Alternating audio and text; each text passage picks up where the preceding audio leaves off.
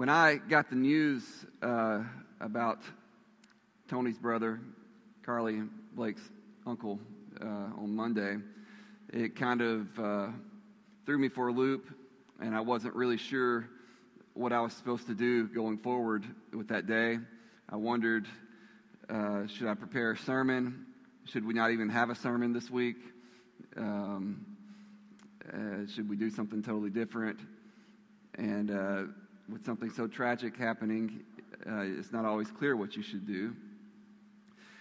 But as the week went on, I came to realize that maybe the timing of this sermon on the sacraments is providentially arranged, especially because you know what we need when we face tragedy? We need grace and truth. And that's what comes to us through the sacraments. Grace and truth. That's what came through Jesus. And it extends to us through these physical means and acts that He's given to us.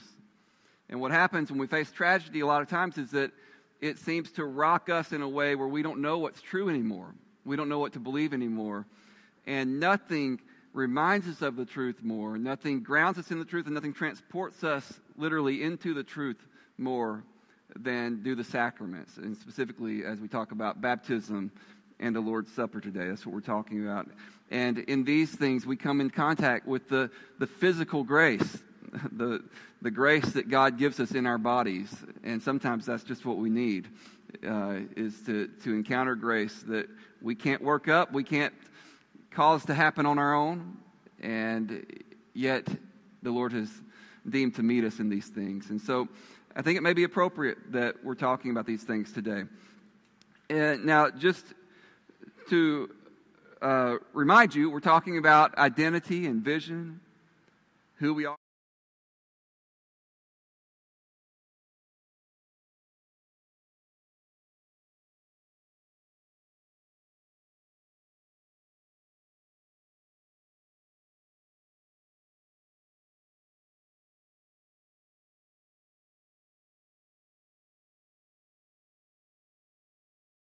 A lot of other things, and this could be a much longer conversation. I'm going to make it very brief. And you could say, well, we're an evangelistic church. Of course, Josh told us we don't have to evangelize. So, no, I'm kidding. That's not what he said. I appreciated what Josh had to say. I'm in agreement with him. You could say we're a church that cares for the poor, and that's super important. You know, you could go down the list of these things that we do. Why are we saying these three things? It's because of something really fundamental that we need to grasp and hopefully reinforce over and over throughout time, and that is that life lived with Christ flows into everything else. So we talk about discipleship, but you need to make sure you hear that in the right way. It's not discipleship like I'm by myself, I see what Jesus did, now I'm going to go do that. That's a recipe for failure. What the Bible holds out for us is life given to us from above. Union with Christ. In a mysterious way that we can't always comprehend, there's a life that is His, that is joined to ours. And out of that life, we live with Jesus. And so the first concern we have is not even to do what Jesus did. Our first concern is for God to do for us what we need to be done. And then from that, we seek to do what Jesus did. So, all that to say, these three things that we have mentioned there specifically, those are the three definitive ways the church historically has sought to live in union with Christ. This big, beautiful idea that our life can be united in some way, that real spiritual life can grow in us. How are we going to transcend the ordinary, everyday life, the self-help books that you can read? How are we going to get to that point? We're going to do it with God, in union with Christ. And these are the three historic means by which the church has sought to live in union with Christ through the Word. And it's represented in different churches a lot of times, but a lot of times you have a kind of narrow focus in different churches. So you have Word-centered churches, which you may call evangelical churches. And that may be more of the background of people here. And then you have more liturgical churches that are really good at the sacraments, but sometimes they leave out the Bible. Or you have charismatic churches that are really good at the Spirit, but they leave out the sacraments and sometimes the Word. And what we want to do is say, no, we're for all three.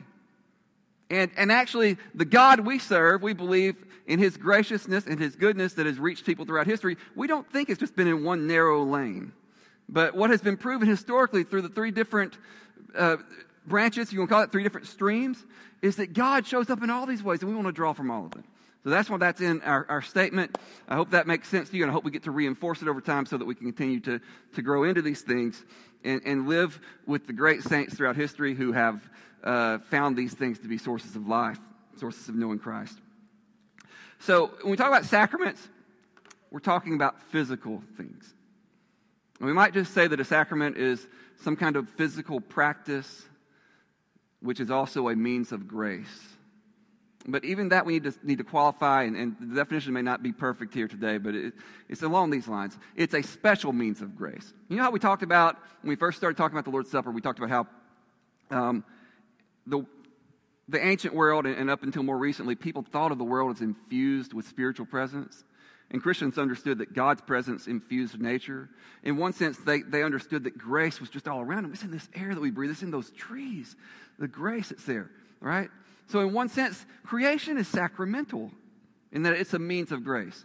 But there have always been special things that God set aside and said, well, I'm going to load that with extra grace. And I'm going to remind you in this sin-cursed world, I'm going to remind you of the grace that is present through these physical things. And that's what we talk about with baptism and the Lord's Supper. Now, if you know anything about other churches, the Catholics have like 7 sacraments. Greek Orthodox have like 20-something. And I don't know what to do with all that. I'm sticking with the 2 that have been more universally recognized as these practices loaded with grace, bringing us into the presence of Christ, encounters with Christ. That's baptism and the Lord's Supper. And that's where we're going to focus today. I'm going to spend more time talking about baptism because we've spent 6 or 8 weeks talking about the Lord's Supper. We probably don't need to do too much with that. And I hope you're okay with the term sacrament. Is something that I would like for us, if we can, to make a little bit more of a regular part of our vocabulary. And here's why. I think that term gets at something. You know, the term I grew up with was ordinance. When we talk about the Lord's Supper, it's an ordinance. Sacrament communicates something else. You see that root word? I haven't done the research here, but I think they're connected. It's sacred. You see, there's something else going on besides us keeping an ordinance. God said do it. Now, that's important. It is an ordinance. God did say do it. But it's more than that. There's grace in this. It's a special means of contacting God's grace. And so we don't want to think about it as this is one more thing that we do out of obedience, although it is something we do out of obedience. But it's a special thing. It's loaded with grace, and we come to it as a sacred thing. It is a sacrament of the presence of Christ. And it's a physical thing. See, the Gnosticism, the earliest Christian heresy, Gnosticism tried to deny that physical things matter. Physical creation's bad. And the church immediately recognized that's heresy. The incarnation disproves that. Jesus came and had a body, and His grace touched us physically. And He left us with important physical reminders and means of grace after that. And so the physical things matter. Our bodies matter. Do you know that our bodies matter in worship? You know, this connects with what we talked about a few weeks ago when we were speaking about worship and forming habits. You remember that? I'm not going to go back over all that right now, but we talked about being loving things and not just thinking things. And so our habits are formed by good worship practices. We're being discipled in those kind of things. We're being formed as people, not just coming to get a message and go out and do what we can, but actually being formed by our habits. And our bodily habits are very, very important to our formation, what we do with our bodies, and that applies to our gathering for worship. You know the Old Testament? The Old Testament is filled with these bodily practices. You just read it, you know, sacrifice this here, wear this there, put blood on this doorpost, sit like this, whatever. And sometimes we read that and we think, well, man, God really was an externalist in the Old Testament. Then He changed and He became concerned with internal matters. And I don't think that's what it was. I think although He's given us more freedom and hasn't specified in the same way as He did in the Old Testament, God knew that people's bodily practices mattered. And it matters to your spiritual formation. I was visiting with my great uncle, about a year ago or so. He's since passed away. But he was telling me about, he'd been, I think, in the Korean War. He was up in his 80s telling me this. He said when he'd been gone for months, like a year and a half or something, he'd been gone for months overseas, came back on the boat. He said when the soldiers got off that boat, every one of them dropped on their knees on the ground and kissed the ground when they got back. And my uncle told me this with tears in his eyes as he recalled it. Now, why did he do that? Why didn't he just get off and say to himself in his head, I'm really glad to be back? You know, why didn't they all do that? What was it about that physical act that mattered so much that some 60 years later he'd be telling me about it with tears in his eyes? See, something about the physicality of it had inscribed it on his soul. And all of the deep thoughts and feelings that had gone along with what he had been through, they were represented in that act, and it communicated something inside him. That's what happens with physical things when we enact these important external actions. C.S. Lewis has a quote about this in his book, The Screwtape Letters. I need to tell you about it so you understand what's happening. He's writing from the standpoint of the devil, okay? And this is how the devil thinks. The devil's talking to his nephew that he's trying to train in how to be a good demon, okay? If you don't understand that, you misunderstand the quote. So here's what Lewis said. The best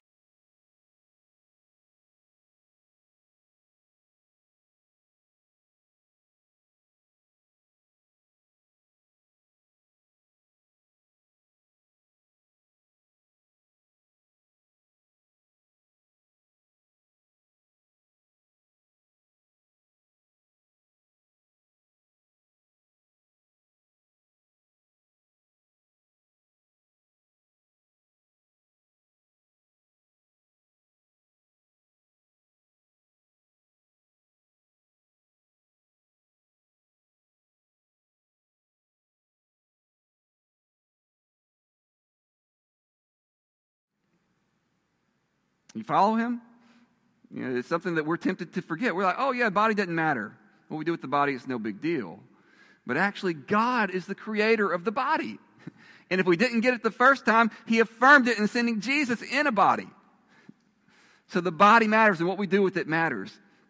And it's not that we can't ever pray in a more relaxed position. I don't think that's what Lewis meant, or that any of us would want to say. Hopefully we pray frequently enough that we're going to be in all kinds of different positions, but there's a reason for bowing down sometimes.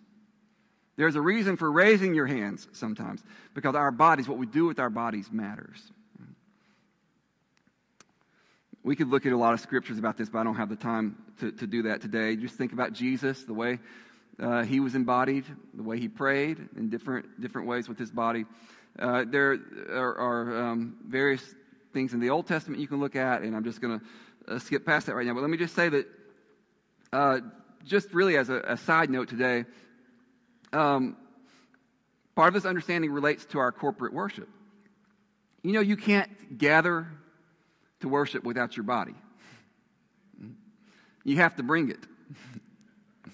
And sometimes today people are going to online church. I think it's a huge mistake to move towards online church. For one thing, you cannot share the sacraments in online church. But our bodies actually communicate to each other. That's one of body language. Let me tell you, I can read a lot in what Olivia says, even if she's not saying anything. Yes, sir, Paul. But our bodies communicate to each other when we're together. We sang that song just a minute ago. I'm not the biggest hand raiser in songs. I don't do it all the time. Some people do, and I like to worship with people who do. But man, when we get to some parts like Jesus' name is above all names, I almost feel like I need to bear witness to that. Just like with my body, I want to say his name's above all names. And I'll get over even my hesitations to bear witness to things like that. I know it impacts me when I see others. I know Connie's not here today, but Connie's my favorite hand lifter in the church. I told Drew this maybe 6 weeks ago, and he said, "Yeah, it's like she's got a lasso up on that thing." I hope I don't make, if you watch this, I hope it don't make you feel self-conscious, Connie. Please just keep doing what you're doing. You really are my favorite. I like the rhythm to it, the power in it. But it does speak to you when people are around you. Don't do anything that you're not comfortable with, but you might also feel free to experiment some too, to see if God meets you or meets others through that. When we're in a time of the Lord's Supper now, and I walk back and I see Sister Sherry back there with her head down and her hands up, it reminds me of what I'm doing right there, and of the presence of the Lord among us, because we're corporate beings. We're embodied beings who have come together. Paul's done the same thing when I'm communing. I see him back there recognizing the moment for himself in his body. I recognize it as well. So I would just encourage you to think about that with worship. At the very least, we need to be a judgment-free zone. Okay. Years ago, as the dummy I was, I went to this concert, a Christian concert at a church somewhere. And up at the front of the building, there was one guy who was just like standing like this and stood so much. And afterwards, I was in college, and there was a group of us college kids sitting around. And not the only time in my life that my brother Matt has helpfully rebuked me. But as I was sitting around, I would say, there's really no reason for that guy doing that. He's just drawing attention to himself. And Matt, sitting at the table, said, "You don't have any idea what's in that guy's heart." I wish I had a counter argument with my brother, but I didn't know what was in that guy's heart. And it's not for me to worry about. Now, if somebody started doing backflips down the aisle, or you want to go crazy with stuff, of course the elders will step in and make sure it can be an edifying setting. But in general, we just want to be a judgment-free zone with people engaging their bodies in worship, because that's an important part of us as physical creatures engaging in worship. That's how we come to the sacraments, knowing that our bodies matter. In the sacraments, God affirms the goodness of physical creation and His desire to meet us in our bodies. Have you ever thought about all the different ways He could have welcomed us into the body of Christ? He could have had us sign a contract. He could have had us just quietly say something to ourselves and then say we're in. But no, He says, I want to wash your whole body in water and welcome you into the body of Christ. Be like a new birth. All the ways He could have invited us to remember the gospel, the death and resurrection of Jesus. He could have had us write a love letter each week. He could have had us sit and meditate quietly. But He said, no, I want you to come and eat the body and drink the blood of Jesus. This is what God said. Have you ever noticed that Jesus, a lot of times when He heals people, He touches them, or when He blesses them, He touches them? He could have done it without doing that. He was powerful enough. He did at times. Just speak the word and they'll be healed. We know He could. Could it be that Jesus understood the importance, though, of the physical in administering grace? And so instead of just saying be healed, He would reach out and say, be healed. Is it the case that maybe He's still reaching out today through the sacraments to extend His grace? Now, let me just say something about baptism right up front here before we say any more about it. People have argued about baptism, had different views of baptism for a long time. We may have different perspectives represented in here. I'd be happy to talk more with anybody about it who wants to discuss it further. I'm going to skip that first. Okay. Ways that you will see people viewing baptism. One is as just a symbol. In other words, it's an outward sign of an inward reality. And when you come to baptism, it's because you've already had things happen, and this is just to say it's happened. I want to say to you that I think is pretty much an innovation in the history of the church. Nobody seemed to think that before the Protestant Reformation. And it doesn't seem to be the scriptural view when you read it at face value. The scriptures, people, the reason this has come about is people have anxiety about being saved by works. And they think we're going to say we're saved by works if we say baptism is anything more than a symbol. And the scriptures just don't seem to be worried like that. We'll look at some in just a minute. And the early church was not worried like this. And really, nobody was worried about it for 1,500 years until the Protestant Reformation. And then the idea that it's just a symbol. Even Martin Luther, you wrote what Luther said about baptism, and he has a much higher view of it than what trickled down from people who descended from him. We got to give weight to that. And let me just say personally, this is something I've really wrestled with. I've been educated by people who don't believe this. And I could tell you, if I had more time, I could tell you stories about my own struggle and wrestle and what I've listened to other people say. But I've come down, I want to stand with what the Scriptures seem to say, what Athanasius and Augustine and John Chrysostom say on down through Martin Luther. Those are the people I'm more concerned about than the more modern guys. So there's another view, though, and this may be more the view some of you would be familiar with, and what gives a bad rap to people who sometimes say baptism is more than just a symbol, and that's that it's kind of a contract. And it's more like you take these steps, and God says, do this one, then do this one, then do this one, and then sign at the end, and then I'll give you what I'm going to give you. And you see, in both of these views, I think, go wrong, because on the one hand, you minimize baptism. On the other hand, you maximize yourself. Like, oh, look, I did it. You see? I did it right. I thought the right things about it. And now I'm accepted by God. This is what happened to me when I was a kid. I was baptized. Y'all, this is legalism. This is embarrassing. But I came up out of the water, and I thought a bad word. And in my legalism, I thought, oh, no. Now I've sinned. And afterwards, I remember my aunt coming up to me, and she said, "Son, how's it feel not to have a sin in the world on you?" And I probably sinned again. I don't remember for sure, but I probably lied to her. Like, oh, it's great. It's great. Yeah. Now I got 2. Right. Because I had fulfilled the contract, but then I had messed up on it. That's the way I thought. That's just not it. Baptism is grace. Baptism is Christ coming to us. It's an encounter with the living Christ.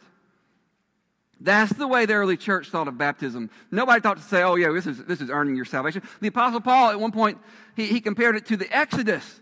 He said all the Israelites were baptized when they crossed the Red Sea. Now, can you imagine any of the Israelites crossing the Red Sea? Be like, I did that. God did his part, I did my part. And together, we did it. No. Yeah, they had a choice. They could have stayed and gotten killed. But they walked across, and nobody in their right mind does that and says, well, I think I earned it. I just won't count that for myself there. No, that's just not baptism. Baptism is God's grace. It's him coming to us in our bodies and saying, I will touch you in your body with my grace. We spent so much time arguing about the meaning of baptism that I'm afraid we have failed to receive it as the great gift it was intended to be.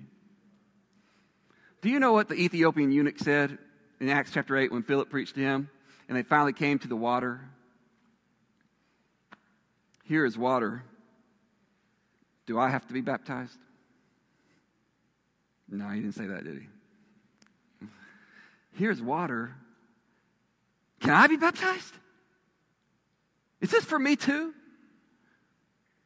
And you see, as an outsider to the people of Israel, he was a worshiper of the one God, but he wasn't allowed fully in. As a eunuch, especially, he was viewed as unclean in some ways. He wasn't allowed fully into the temple worship. He was excluded. And it may be that he was just thinking, really, can I? Can I get in on this too? Philip said, yep. By faith in Jesus, your body can be washed now and fully accepted. May I say to you that the most important thing about your body is that it has been baptized.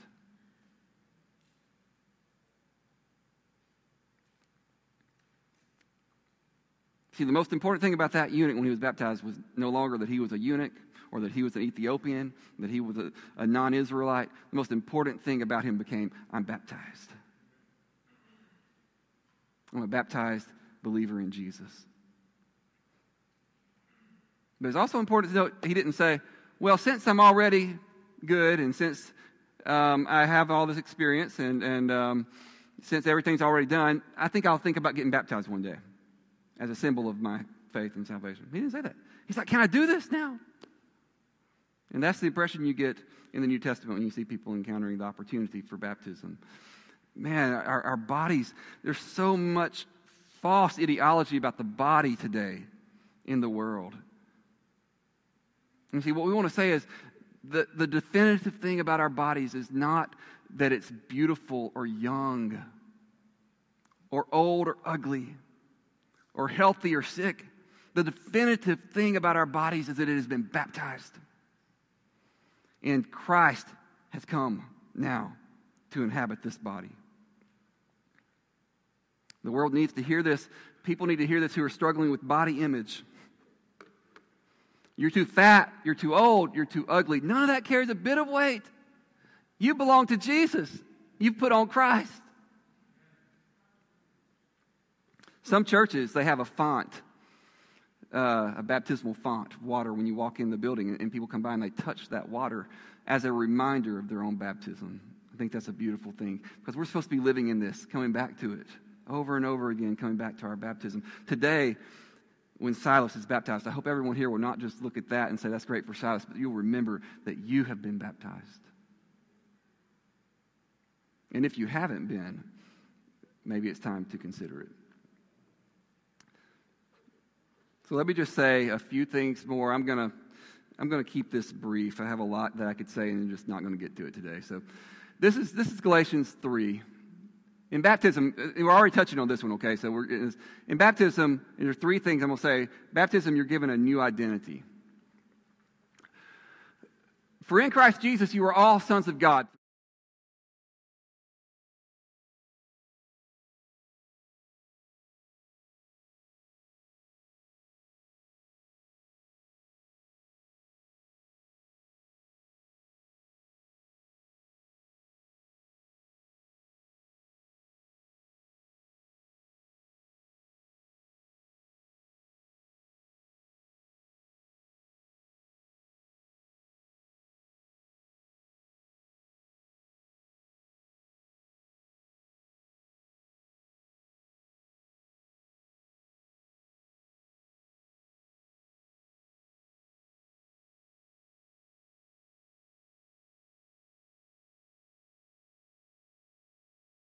And just imagine being told we can put on Christ.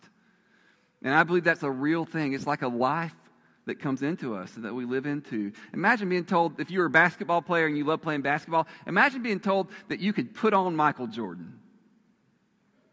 And that really, in some ways, his character as a basketball player would inhabit you. And over time, as you worked it out, as you sought him, as you sought his ways, you would learn his moves and his skills and his power. Well, that is actually what's being told to us about Christ.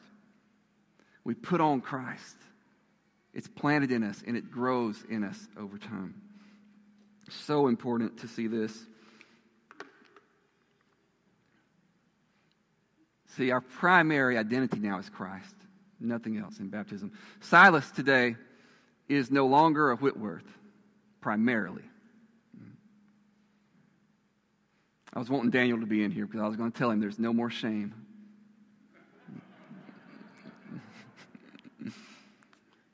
See, your primary identity now is in Christ. Silas today is royalty. He is a prince. He's a child of Jesus.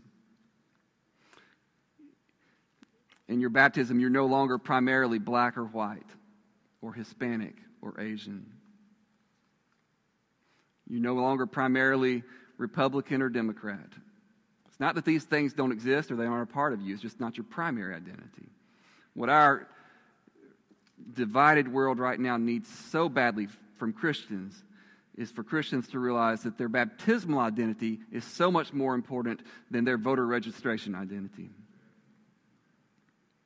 We are one in Christ. You're no longer primarily heterosexual or homosexual. Now, let me explain what I mean by that. I mean, this is just, I probably should have never said it because now I got to explain for a minute.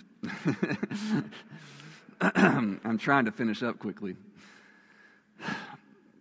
One of the things you find a lot of times in discussions about sexuality is that people bring up identity.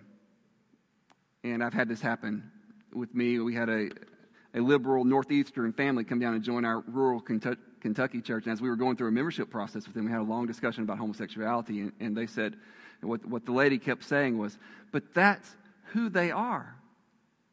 And finally I asked her, what do you think makes a person who they are? And she stopped and said, that's a good question. You see, this is the question, and we need to operate with a lot of sensitivity here. We don't need to say ignorant things like, oh, it's just a choice, or you could just get over it if you wanted to. All the hurtful things the church has said about the issue of homosexuality, we don't need to go there.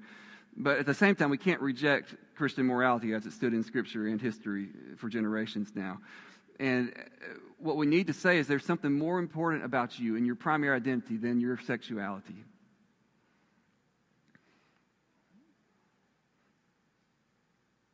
And the reason you don't live out a homosexual lifestyle is because you're one spirit with the Lord Jesus. And that's the most important thing about you. That's who you are. You're not primarily a homosexual. You're not primarily a heterosexual. You're primarily the Lord Jesus'. Well, I've got to quit here. We're given a new community. Man, it's so important to realize that we are placed together in a body. Somebody said it takes a village to raise a Christian. And that's right. We need to be in community. And part of community, the last part is unity. And you see, what we can say is when we're baptized, we are united. So we don't have to divide over all kinds of little things that people divide over. We don't have to rebaptize everybody who comes through our doors, by the way. And when we do that, when we act like nobody's baptism counted unless we did it and they understood it just right, we actually undermine what Paul said in Ephesians 4 when he said there's one baptism. And God does that one. And we don't seek to undo it or to redo it or to make it perfect. And actually, because I have such a high view of baptism, I really hate this practice that I've seen in churches of Christ where people always rebaptize the people who have been baptized in good faith and repentance and dedication to Christ long before. It is because baptism is so important, it's because God is operative in it, that we don't say, well, we better redo that. I'm rushing through things that I could say for a longer time. Last one, we're given a new life. Look at just verse 3. Man, we could just spend a whole sermon on this passage, but do you not know that all of us who have been baptized into Christ Jesus were baptized into his death? The life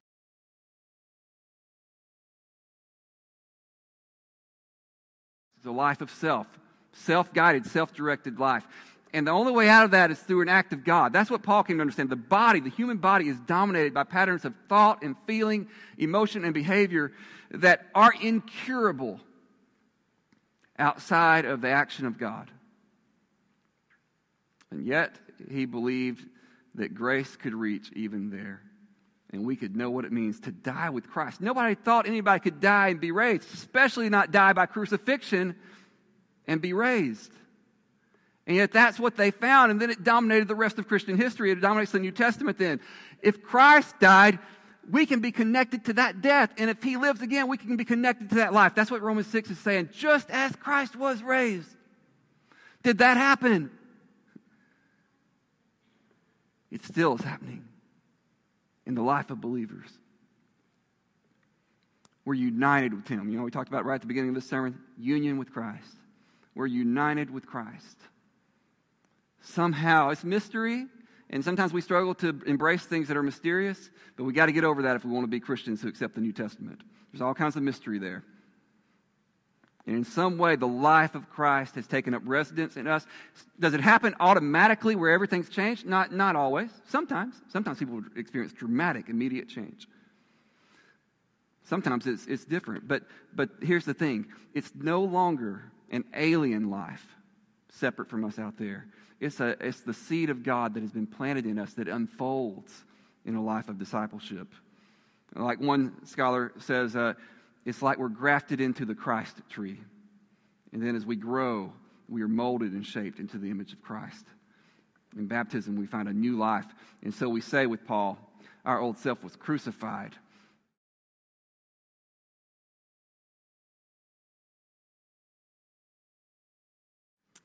Okay, I'm going to stop there. Let me say this.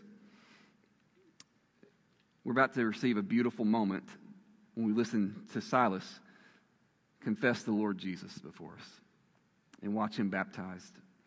And we're reminded of what's true for us. And then Silas is going to come join us at this table. The death and resurrection of Christ.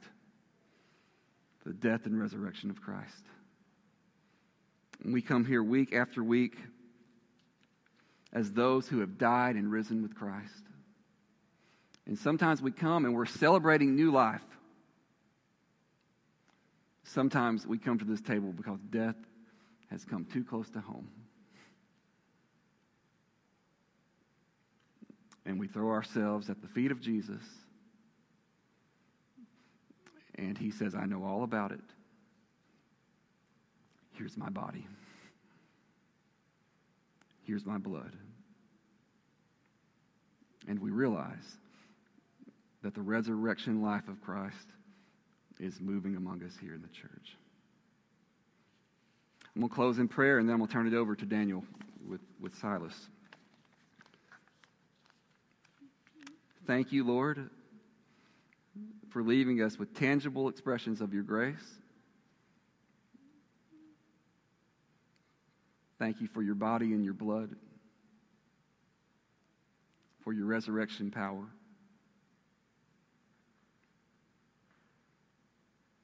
Thank you for Silas,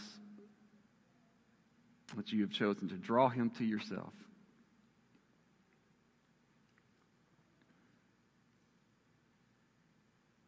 Bless us all here today with a sense of your living reality, Lord. We ask it in your name. Amen.